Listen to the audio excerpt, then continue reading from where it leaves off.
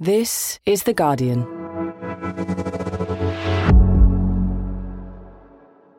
I'm Grace Dent, and this is Comfort Eating from The Guardian. A podcast where we pay homage to the lesser celebrated foods in life. Because even as a restaurant critic, I believe the food that matters most is often that snack you cobble together when you're curled up on the sofa. Each week, I ask my guest to lift the lid on what comfort foods have seen them through their lives. Because you can tell a lot about a person from what they eat behind closed doors. Finding your perfect home was hard, but thanks to Burrow, furnishing it has never been easier. Burrow's easy-to-assemble modular sofas and sectionals are made from premium, durable materials, including stain and scratch-resistant fabrics. So they're not just comfortable and stylish, they're built to last. Plus, every single Burrow order ships free right to your door. Right now, get 15% off your first order at burrow.com/ACAST. That's 15% off at burrow.com/ACAST. Ryan Reynolds here from Mint Mobile. With the price of just about everything going up during inflation, we thought we'd bring our prices down. So to help us, we brought in a reverse auctioneer, which is apparently a thing. Mint Mobile Unlimited Premium Wireless. How to get 30, 30, bit to get 30, bit to get 20, 20, 20, bit to get 20, 20, bit to get 15, 15, 15, 15, just $15 a month? Sold! Give it a try at mintmobile.com/switch. $45 up front for 3 months plus taxes and fees. Promo rate for new customers for limited time. Unlimited more than 40 gigabytes per month. Slows full terms at mintmobile.com. Hello, friends. You find me for the very last time this series in my kitchen. Yes, I know, I hear you. Up and down the country, moaning for more. But do not fear too much, friends. Comfort Eating will be back later in the year. Now, I have a fabulous guest arriving in a minute for a chat and a plate of something hearty. Closing season 4 is none other than the actor James Norton. Yeah, that's right. James Norton from Happy Valley. Before he gets here, I'm just treating myself to a little January health kick pack of Snacker Jacks. They are a health food, aren't they? Just dipping them in absolutely delicious spicy tomato sauce. So Moorish. Not very good for my breath, though. Chances are you've seen James Norton on your telly, in the cinema or on stage. His roles have included playing a sleuthing vicar in Grantchester, a prince in War and Peace, and as the absolutely despicable ex-convict Tommy Lee Royce in The Incredible Happy Valley, the third and final series of which is currently airing on Sunday nights. No, I won't be asking for spoilers. However, I may be asking for a ticket for his next gig, as later this year he'll be on stage in an adaptation of Hanyi Yanagihara's best-selling novel, A Little Life, which is nearly sold out, I hear. James now lives in London, but I'm looking forward to hearing about his youth in God's own country, North Yorkshire, the adventures that he had in his 20s, and how he balances life at home with his fiancée with being one of Britain's most in-demand actors. Oh, and what he likes to eat when he's on the couch in his gym jams. Time for one last little treat.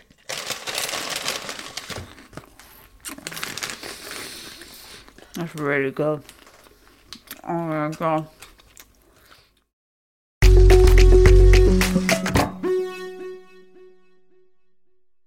James Norton, welcome to Comfort Eating. Thank you very much, Grace. Welcome to my house. Thank you. What a lovely house you have. Thank you very much. We have recorded 4 seasons of Comfort Eating here at my living room table. And I think that when having people around, everybody falls into 2 camps. Either you're a better host or a better guest. James Norton, which one are you? 100% a host. Are you? Yeah. I love hosting. And amongst my friends, I'm the guy who brings, the big party, New Year or whatever it might be. I love it. I think I had a life as a prison chef. Right? I can't cater for less than 10 people. So whenever I make anything, it's like ridiculous proportions, partly because I'm a glutton, but partly because, I just love people over. But if I was at one of your dinner parties, how do I know that you actually want everyone to go home? It's time. I don't. That's the other thing. I'm begging people to stay. My partner is in bed and is probably knocking on the floor saying "fuck off." I am downstairs going, "Let's have one more." So I'm definitely the guy who's not going to bed, and it's quite good because we come at life from two ends of that spectrum. But if it came to it, I guess I would. I'm pretty good at just saying go home now, because also I'm the guy who always hosts, so I can, Or do you just open the doors and start ringing people to Uber? Short of, yeah. I might just switch the music off, turn the lights on, that kind of thing. James, you have brought your ultimate comfort snack for us to enjoy, or endure, depending on what it is. Please unveil your snack. I have no idea what is under this pile of foil and tea towels. I don't know where this sits in your hierarchy of a taste and controversial snacks. I mean, it's how nervous people get before before they unveil the snack. I love it. We have the greatest minds, celebrities through this door, and they crumble on taking a tea towel off a tray every time. It's because in your intro you say what it says about nothing says more than what they eat in their private moments. And so I'm what does it say about me?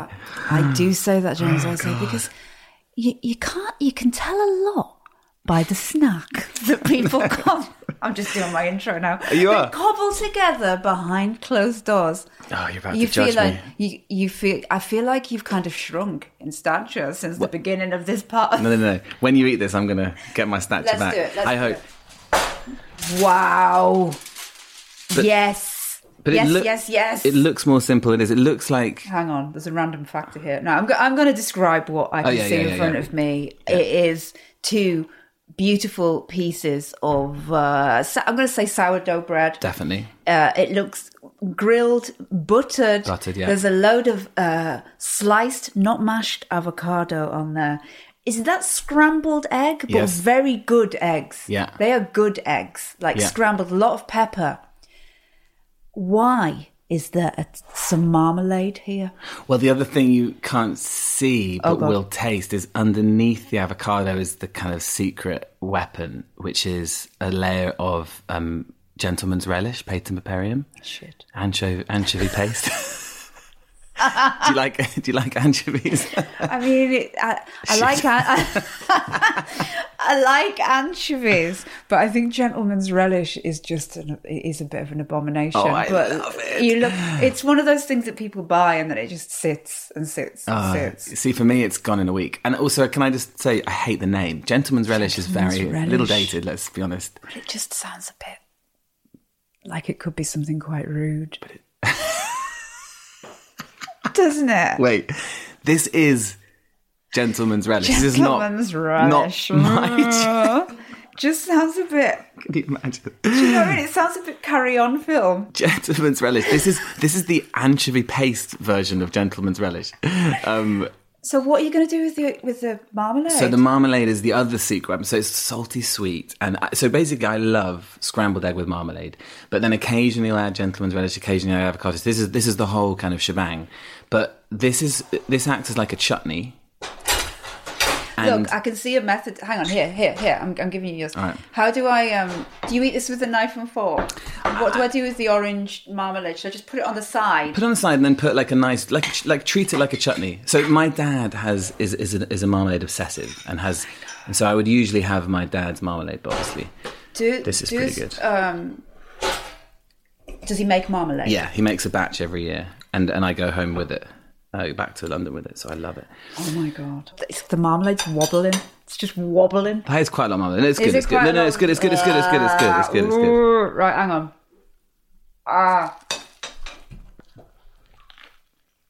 You're never going to try and think about doing Celebrity MasterChef or anything, Why? Right? It's absolutely delicious.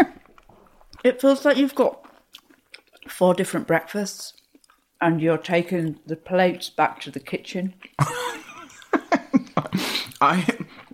When do you eat this? This would be this wouldn't be a breakfast thing. This would be a kind of late night. I mean, I think. Do you know this? as so often happens on comfort eating. Are you enjoying it? Yeah, you start and you get past the initial Jesus Christ, and then it moves into something that's actually really compelling. Isn't it really good? Yeah. It's psychological, I think, because marmalade is such a sweet, such a treat. You don't ever think of it as a chutney, but the sharpness of the oranges, if you just think of it as a chutney. Pass me the tea towel. I'm completely covered. It's one of those that you can't quite eat without getting it in your hairline. Yeah.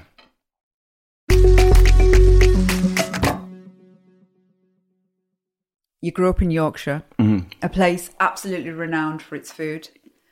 Wensleydale cheese, rhubarb, licorice, very understated Yorkshire pudding.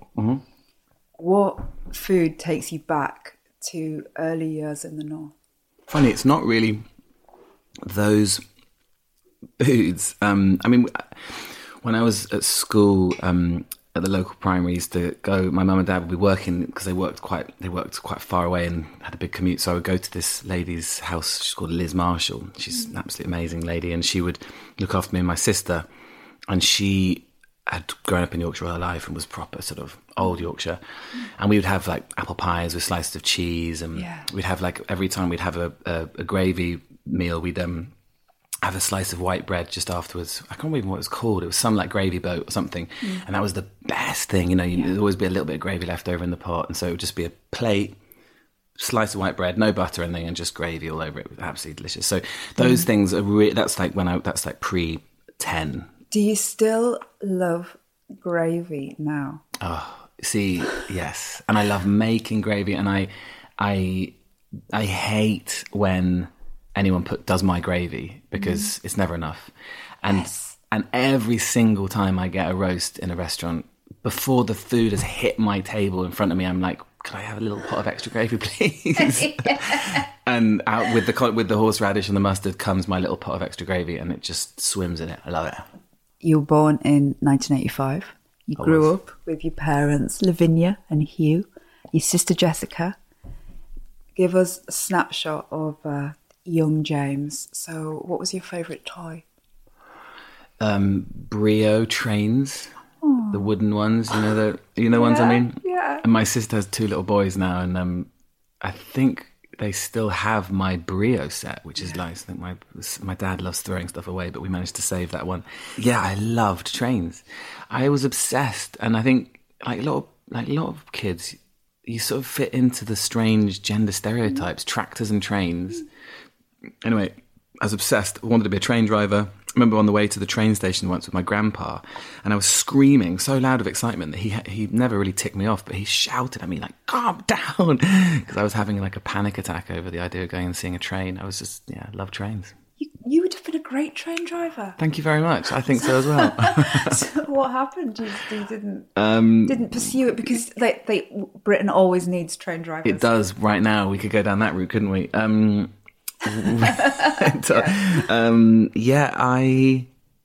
don't know what happened with train driving. I never really got the opportunity. I went to a train station once when I was at school and got to blow the whistle. Maybe that was the end of the dream. But yeah, train driving was only a brief moment. Give us a sense of family life. Like there's you and your mum and your dad and your sister, and you're in this house. And is it fun? Is it noisy? Do you argue a lot? All of those, I think. Yeah, it was definitely very fun and warm, and we were in the countryside, so lots of outdoors. For some reason, it feels. I don't know what it's like to have a kid in in the area where I grew up. I'm sure. I hope it's the same, but at a very young age, I was able just to be free. Me and the other kids in the village. It's very kind of. Old-fashioned and kind of idyllic. We would just run around the fields and just disappearing in the morning and just going, and just going swimming in the river. It's like Just William. It was weird. You went home and you were hungry. Yeah, went home when I was hungry, or I grazed my knee, or whatever it was. And they would generally know where we were. We weren't allowed to kind of go up to the top road where the cars were busy, but everywhere else was free reign. So it was pretty special. You went up to that top road though, didn't you? My friends lived on the other side of it. There you go. So I had to cross it every so often. And they were like the naughty guys. They were the ones who had the cigarettes and the booze. So I had to sort of, they were great. I loved those guys.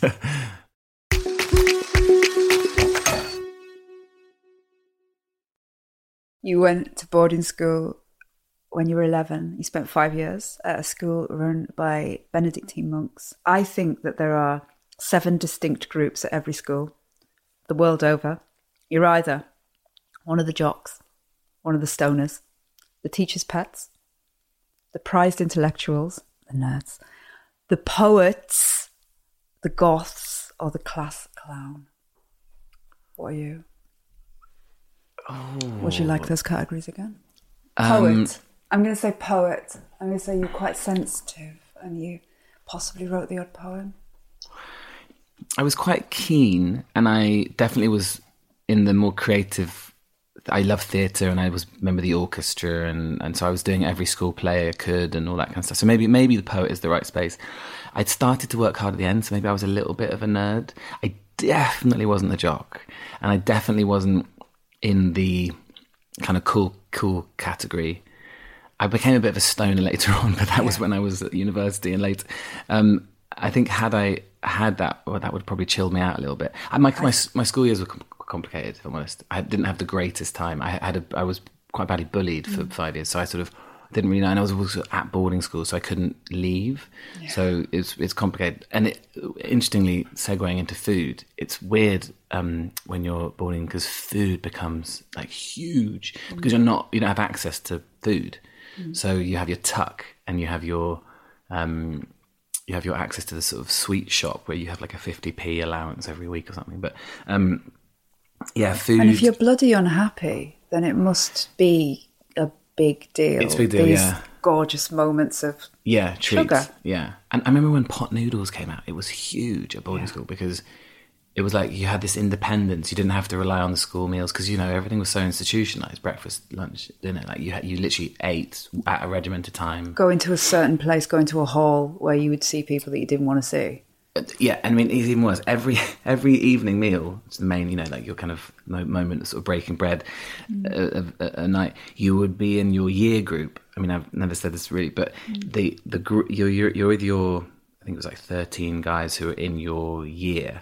And the table was set such that the jocks would be at one end, and then it would be the stoners, the kind of cooler sort of like class clowns, and then it would sort of go through the poets, and then it would end up with the sort of the nerds and the bullied people. And I was that's far right at this end, not the jock end. And if I ever deigned to sit at the top end, I mean, they would have just laughed at me. They would have been like, what are you? They wouldn't even have... It was mad. It was so hierarchical and sort of structured. And so dinner times were charged for me.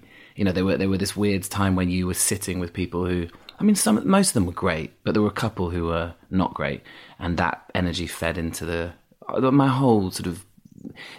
I had a really good time at school in some ways, but it was also complicated. Absolutely get exactly what you're saying. I'm not sitting quietly going, I've no idea what it's about. I went to a comprehensive school in the north in the 80s, and it was equally as hellish. Like there was some lovely people there and some people that I still to this day in 2023 think about daily and go, what was all that about? Like the determination of them to be like that every day must have been exhausting.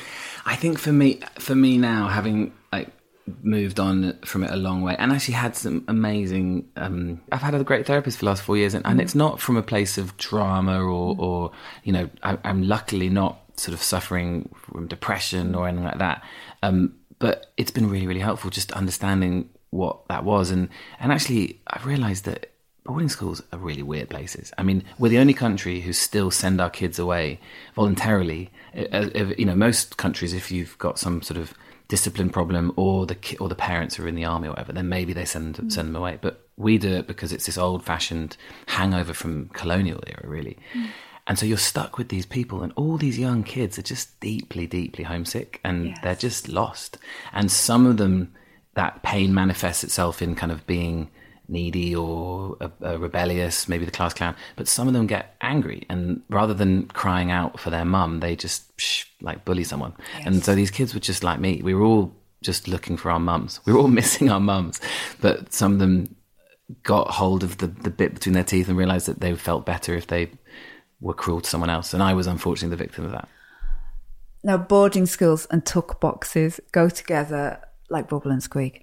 If you opened the tuck box and you didn't know what was going to be in it, what is the one thing that your mum could have put in the tuck box that made you feel really loved? 50 quid. No, Thanks, Mum. yeah, it's cash. What would it be? I mean, my mum loves chocolate. But she loves shit chocolate. She has this big cupboard. It's just stacks of dairy milk and fruit and nut. And so fruit and nut for me and my sister, I know for her as well, that's such an association with my mum. So probably a bar of fruit and nut, because I love it as well, I mean, I am actually now much more into 85%. I try and keep it to the dark chocolate, but yeah, chocolate for me. I love the amount of guilt that you have around the fact that you actually just love a chocolate. Lovely slab of Cadbury's dairy. What is it? Yeah, Cadbury's fruit and nut. Cadbury's fruit and nut. How do you stop other people stealing your tuck box? A padlock. See, I'm getting stressed already.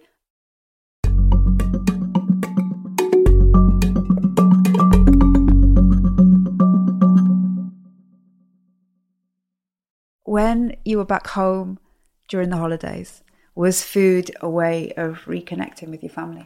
You see, that's another thing. Yes, massive. Because obviously when you get school food is school food. I mean, it was fine. It was institutional, big, mass-produced school food.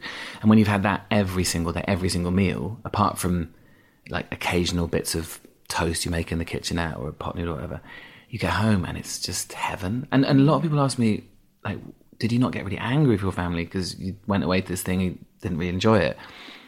And I didn't. I mean, my mum and dad both went to those schools, and I think my sister and I know that my sister won't send her kids away, and I definitely won't either. I think that whole system is becoming out of date now, and I think that's a good thing. In this country, people are going, wait, let's not maybe do that anymore. That's not great for the kids. But one thing it did, I think, leave me with is a really good relationship with my family, because every single time I went home, it was absolutely sacred. I would eke out every moment when I was there. It wasn't that I was, like most kids, the parents having to persuade their kids to have a sit down meal. Let's all sit down. I was desperate for that. So every Sunday lunch I got, I would, it was magical. Religion feels like a theme as you were growing up. Ampleforth College, Catholic school. It prides on giving its students, and I quote, a spiritual compass for life. I love the way that you laughed then. And then after graduating, you go off and read theology at Cambridge. How big a role did God play for you in your teenage years? It's quite a big question. Yeah, I mean, big in a way. Because at the time when I was at that school, and like everyone at that age, I was a bit confused and a bit lost. And I had this other thing where I was some people were making my life a bit difficult. And so add all those things together, add in the fact that you're a bit homesick, and also I was also very aware that I was very privileged and I was having this incredible education and I was access to all this amazing resources and stuff. So you're a bit what the hell? And then the framework within that confusion is incredibly certain. It knows exactly what it is. It's this ancient institution, and it's saying to you, wake up in the morning and if you've got problems, pray. If you are feeling good about something, you're feeling full of awe. I mean, it was a really beautiful school that was in the middle of the countryside, and I would, I'd wake up and from my dormitory or in the sixth form you have your own room, and I'd open the window, and often the whole valley would be full of this mist, and it really was it's a very, very beautiful part of the world. And so then you go downstairs, and then the housemaster, who's a monk, Father Gabriel, would say, right, let's all give thanks. And you're 15 and you're going, wow, thanks very much. And now all this sort of, everyone's now trying to find their space, their self-help space, finding places to be grateful and give gratitude. I had that every day, and whatever you think about Catholicism and all the problems and complications that it has, there's something really wonderful about waking up every day and just going, thanks very much, or maybe help me out right now. I had a channel to something, and I mean, I got very religious. I became really wrapped up in it. I think partly because I was having a bit of a tough time, and I found a lot of solace in it, I had this amazing man called Father Peter who I'd go and chat to, and I'd be like, I'm not sure what's going on, and he'd be like, it's all good, don't worry about it. So he became kind of an unintentional therapist, and then I got older and got interested in it, and then went away from school and left and let rip, found freedom and autonomy, and also found confidence, and also went away to, when I left school, I went to spent most of a year in South Asia, in India and Nepal, and I was really interested in Buddhism and Hinduism and Eastern religions. And so my theology degree became much more of a sort of outsider looking in at religion rather than it coming from the place of faith. I wasn't one of those people studying it with the intention of going into the church. I was just really interested in it. So you're interested in Eastern religion, you explore the world traveling, but with this newfound autonomy, I mean, were there like full moon parties and dodgy tattoos? So that's what happened when I went away, having been pretty much, there were girls there, but not many. It was an all-boys school, pretty much. There was like a handful of girls. And I mean, I know that the whole gap year thing, changing you and giving you, but it really gave me confidence. And I was also able just to like let rip. I basically did all the stuff which you meant to do as a teenager in 1 year. For about a month, I didn't wear any shoes because I lost my flip-flops broke. And I was like, who needs shoes? So I was walking in and out of, like, honestly, in buses across India. I spent 4 days on a train going from the top of the most northernmost town on the Nepali-Indian border, Gorakhpur, down to Trivandrum. I mean, I had no plan. I was just sitting with no shoes, eating samosas. It was nuts, but I had the time of my life.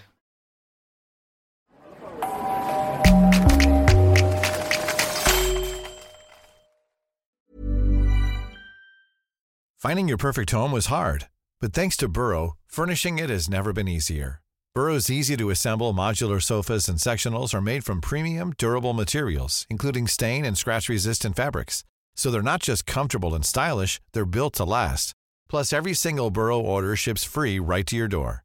Right now, get 15% off your first order at burrow.com/ACAST. That's 15% off at burrow.com/ACAST. Ryan Reynolds here from Mint Mobile. With the price of just about everything going up during inflation, we thought we'd bring our prices down. So to help us, we brought in a reverse auctioneer, which is apparently a thing. Mint Mobile Unlimited Premium Wireless. How to get 30, 30, bit to get 30, bit to get 20, 20, 20, bit to get 20, 20, bit to get 15, 15, 15, 15, just $15 a month? Sold! Give it a try at mintmobile.com/switch. $45 up front for 3 months plus taxes and fees. Promo rate for new customers for limited time. Unlimited more than 40 gigabytes per month. Slows full terms at mintmobile.com.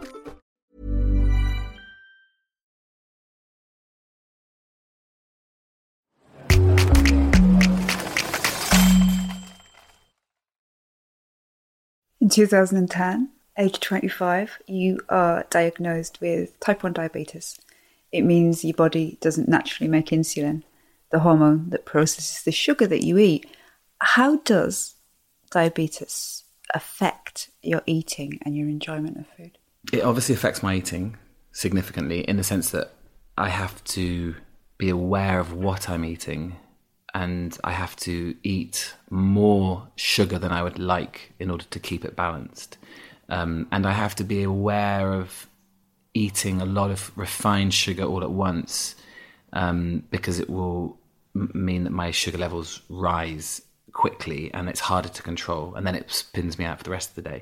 So the answer to the question is I try and not let it control what I eat, and I generally will eat puddings, eat desserts, eat chocolate. Are you a good diabetic, or are you one of those that plays fast and loose?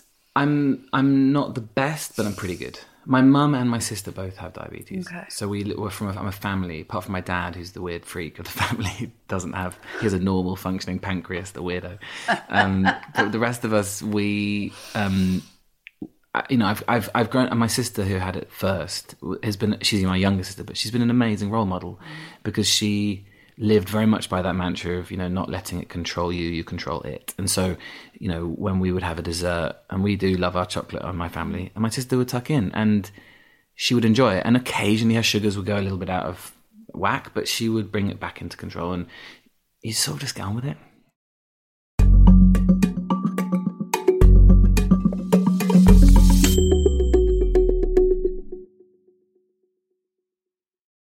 You went to drama school.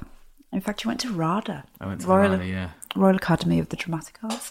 And often actors, they slog away for years getting rejected before they get work. Not you. You didn't graduate from drama school because steady work started coming in. What do you consider your lucky break if you had to pick? Tell us that moment. I mean, I guess the first job is a lucky break in a sense. You know, I did a play called Posh at the Royal Court, which took me out of drama school halfway through my final year, and that definitely set me off on a great trajectory because it was a professional job. It was a great high-profile play, and everyone loved it. And it's a difficult subject, Posh. It was. I mean, we were doing it in the court, Royal Court, which is in South Kensington, and it's basically a skewering of like the Bullingdon Club. A lot of our audience probably were in, or at least had friends who were in the Bullingdon Club. So, you know, it was quite interesting having an audience, some like probably very progressive left-wing theatre goers, and then you had like, oh, do you fancy a night at the theatre? Kind of popping along with, you know, their partners, and so, you know, it was interesting hearing the audience laughing at different things. You know, when the satire kind of changed its target, and then obviously, halfway through our run, David Cameron, it went from David Cameron got into power, and so our Prime Minister was suddenly an ex-Bullingdon member. It suddenly became incredibly poignant, this play we were doing. You do Posh. Things start to go really well. You're working really hard. I hear that you're playing just as hard as well. You're young, fresh, upcoming actor. You're in this play everyone's talking about. I always wonder that if I stumbled into the right back room of a Soho boozer around this time, finding the cast of a play hanging out after hours, you're drinking dirty martinis long into the night. Is it like that? Paint me a picture. I mean, it's pretty good. Has someone from Posh been on the podcast? Certainly that first play, yeah. Like we would, you know, we were all young, not kids, we were like mid-20s, and we'd all got our first paycheck. And it was a West End paycheck, so, and it was Royal Court, but it was still pretty good. You know, it was still like, I can't remember, a few £100 a week. I mean, it was enough. And we were this like band. You know, it was like being in a sports team or a band. Like we would do our thing every night. All male cast. Almost.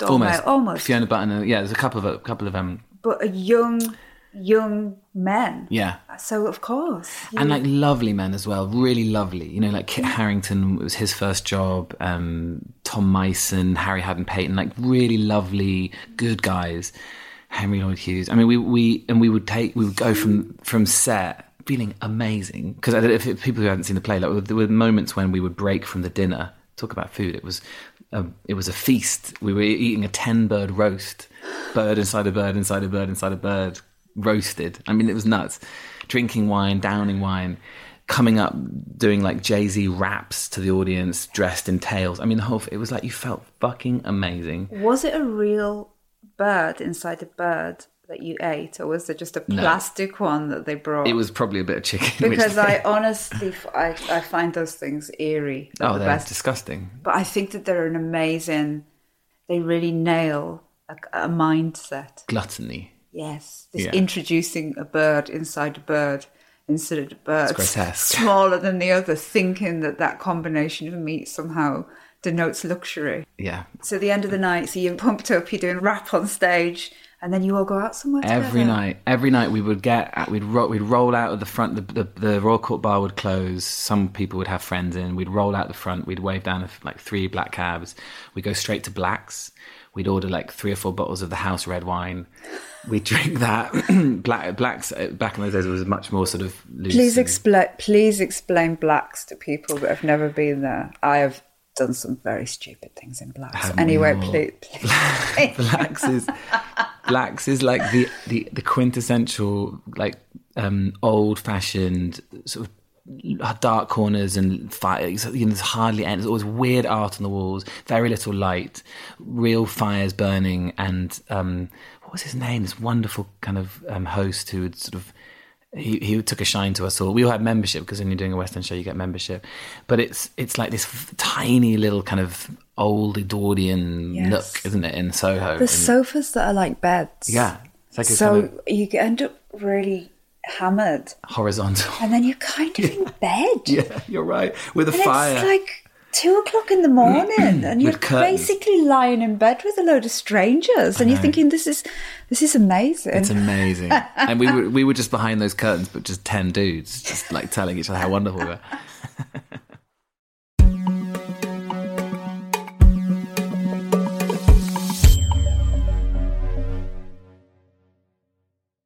"2014, you're cast as Tommy Lee Royce, the villain in the BBC's much-loved drama Happy Valley.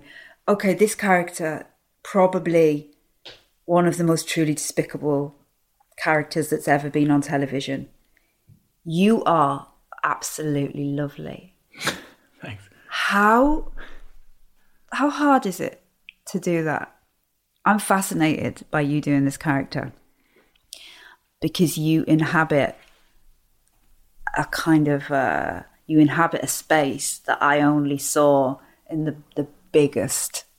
I'm trying to think of psychopaths that I hung around with in the northwest of England. I didn't have any choice to hang around with them. They were just in the community somewhere. Right. I don't know how you do that. How hard is that? Where did you get it from? I mean, I have to credit Sally, who gave me the best role ever. I mean, we actors are only looking for good character and good writing, and she is the best. Like she's amazing. Like no doubt. I mean, someone said to me recently, directors, if you can just actors, if you're just still, you can fill in a lot with everything, all the music and the edit and the grade. I mean, I'm proud of Tommy. I'm not going to say it was all kind of created around me. Definitely feel like I went somewhere with him, and I had an amazing amount of help, both through Sally's amazing writing. BBC put me in touch with criminal psychologists. I mean, I did a lot of work. I knew that the stakes were high, and I wanted to do as good a job as I could. Sally gives you a lot of prescription in the stage directions. She's always asking me in a lovely way, in a really kind of she sets you free by saying, let's find some playfulness, and she always wants him to feel quite boyish. So on the one hand, he's this monster who can master manipulator, but on the other hand, he's a kid. So in that first episode of episode one in the last series, I was playing around with that cup, and that was just something which we found in the moment through Sally just saying, go and have fun, be boyish. So you find a lot of it in the moment and in the lead up to it. But also, it's really fun. I mean, it's really, really exciting because the freedom that headspace gives me, being the complete antithesis to me, has been a joy. Of course, you are from Yorkshire. And I'm from Yorkshire. So, of course, you can... The accent's there, yeah. I had an accent. I had a strong Yorkshire accent till I was about 11, 12, yeah. What? Yeah, there's a video of me playing Joseph in the Nativity, and I'm... proper. He's really romantic, Mary. No, fuck off. No. Do you not just feel like just going back to that accent? Would it just not be like just let it go? Yeah. Occasionally. What about when you've had like 3 or 4 glasses of wine? Does it not just start coming? The only word which it comes back in is I say are you confused? I hit the word. I hit con and not confused. I say I'm feeling a bit confused. I don't know why. That's the only... It's the first syllable of a word like that which hit Yorkshire. Last year, you got engaged to your girlfriend, Imogen Poots, who you met while you were in a play together. In a nutshell, how did you woo her? She often says this. She's like, it was the moment we were in a rehearsal and... we were doing a timeline of the characters we were in, and she was being quite diligent, which isn't necessarily in her character, but she was being quite, like, I think at this point, I left school and I started, university, and then when I left university, I think I moved into my flat in London, and I was like with these, because we had these little tags we had to write on, and put it on the wall in the timeline, and I was just writing like, I reckon we went to the Maldives. Don't you think? Let's just fucking go to the Maldives. And then I reckon we just we went for a little weekend, a little naughty weekend in Paris here. And she just really enjoyed that. And that was like in the first week of rehearsals. I think that was the point when she was like, oh, this guy's... I think she thought I was someone I'm not. Yeah. Yeah. I think people do that sometimes. I think she's always saying to me, like, just relax a bit. Like, don't worry. I think sometimes with the press thing, I have worried about not offending, and as a result, I can come over as a little bit nice and a bit, maybe not serious, but a bit earnest, and I'm not. I think I'm a bit maybe the clown. If I'd had the freedom to be who I wanted to be at school, I think I may have been the clown. She's certainly the clown. Yes, she's a clown through and through. She's a clown. We've both quite got into clowning recently, actually. So the actual school of clowning. What? Yeah, really amazing. Hang on. Are you going to join clown school? Yes, going to clown class. Yeah, going to do a week. See, this is thespians for you, isn't it? Like, literally, do you give them. Like, I'm busy. Just give thespians any encouragement, and you lot will be walking into an invisible wind, like doing things like that, throwing buckets of water, but they've got glitter in them. Is it that kind of clowning? No, that's mime. Well, wait, that's mime. The hands and the window, but the. Well, I mean, I'm thinking about clowns with flappy shoes. No. So no, clowning. No? Clowning in the sort of pure form is like Lecoq or Philippe Gaulier. It's that Yes. kind of. It's basically everyone has a clown. Everyone has a persona within them, which is, I think, ultimately free. It's like but it's also ugly and it's sad and it's not. It's without all of the kind of shine and performative parts of us. The kind of desperate wanting to please and be liked. And you find your clown, and part of it is just stripping everything away and being as honest and as vulnerable as you possibly can be. So a clown teacher, and this is all from hearsay, I haven't done it yet, done a little bit at drama school, but a clown teacher, you'll stand there and you'll try and make people laugh, and they'll just be like, no, it's not funny. It's not funny. Get off stage. It's not funny. It's not funny. And you get weaker and more lost and more sort of vulnerable and like wretched. And at your absolute lowest, where you're like, then everyone starts to laugh. You're like, there's your clown. It's like therapy. That great. Later this year, you're back on stage in the West End in an adaptation of Hanya Yanagihara's best-selling novel, A Little Life. You've been doing more screen than stage in the last few years. Do you plan, as an actor, a strategy for your career? Or is it just opportunism? I thought about this recently. I think, like, if you have too much of a strategy in this industry, you're causing yourself problems, because it is so transient and fickle, and there's so many variables. And Judi Dench said something really wonderful recently in an interview. She was asked what's the secret to a successful career, and she's like, to be honest, it's just being at the right place at the right time. Like, you've just got to be a bit lucky. You've got to be seen by someone who matters, who has the power to put you in something which then other people see, and it just starts the ball rolling. And there are so many actors who are brilliant who don't work, and there are so many actors who do work who are horrible. But it's a lot of luck, and you can strategize, but very unlikely it will go exactly as you want it to go. I mean, you do put things in place to give you some sort of control. And for me, that has been, making sure they come back to theatre, which is always a bit of a sacrifice because it doesn't pay as well. And I'm renovating a house right now, and this play couldn't have come at the worst time because it's not like a TV sort of wage, but that's fine. No underfloor heating for you right now. Well, no furniture for sure. No furniture, no curtains. I'm not even joking as well. What are you going to sit on? You're just going to get a couple of deck chairs from... I think it's going to be, It's very, very small IKEA couch. Just a futon, and that's pretty much it. Happy Valley, back on our screens for its third and final series right now.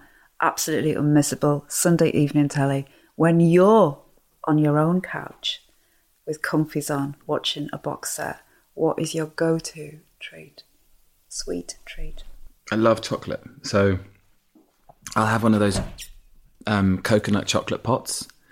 Those like ones you get in Tesco's or whatever. They're like these kind of basically like a chocolate yogurt, but they're like coconut based. Like a goo pot. Yeah, it's like a goo, but it's smaller. Or one of those kind Is it in a glass jar? No, it's not. It's not as posh as that. It's like a little. It's like, I mean, back in the day, it would be a Rolo yogurt. Those Rolo yogurts. They were the bang. They were amazing.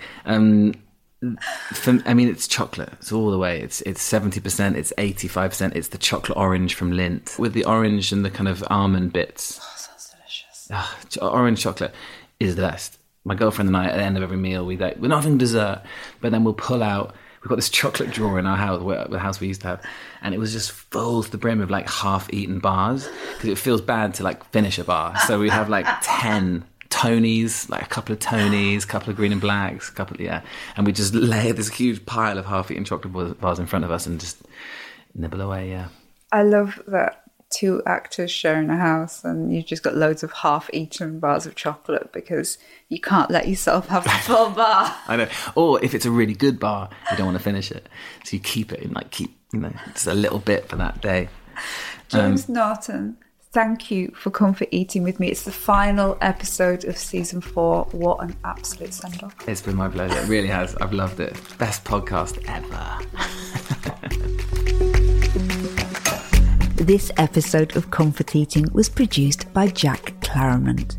The executive producer is Lucy Greenwell. The music was written by Axel Kakutier. Mixing and sound design was by Solomon King. If you like comfort eating, then please go and leave us a review, and you can follow or subscribe so that you never miss an episode.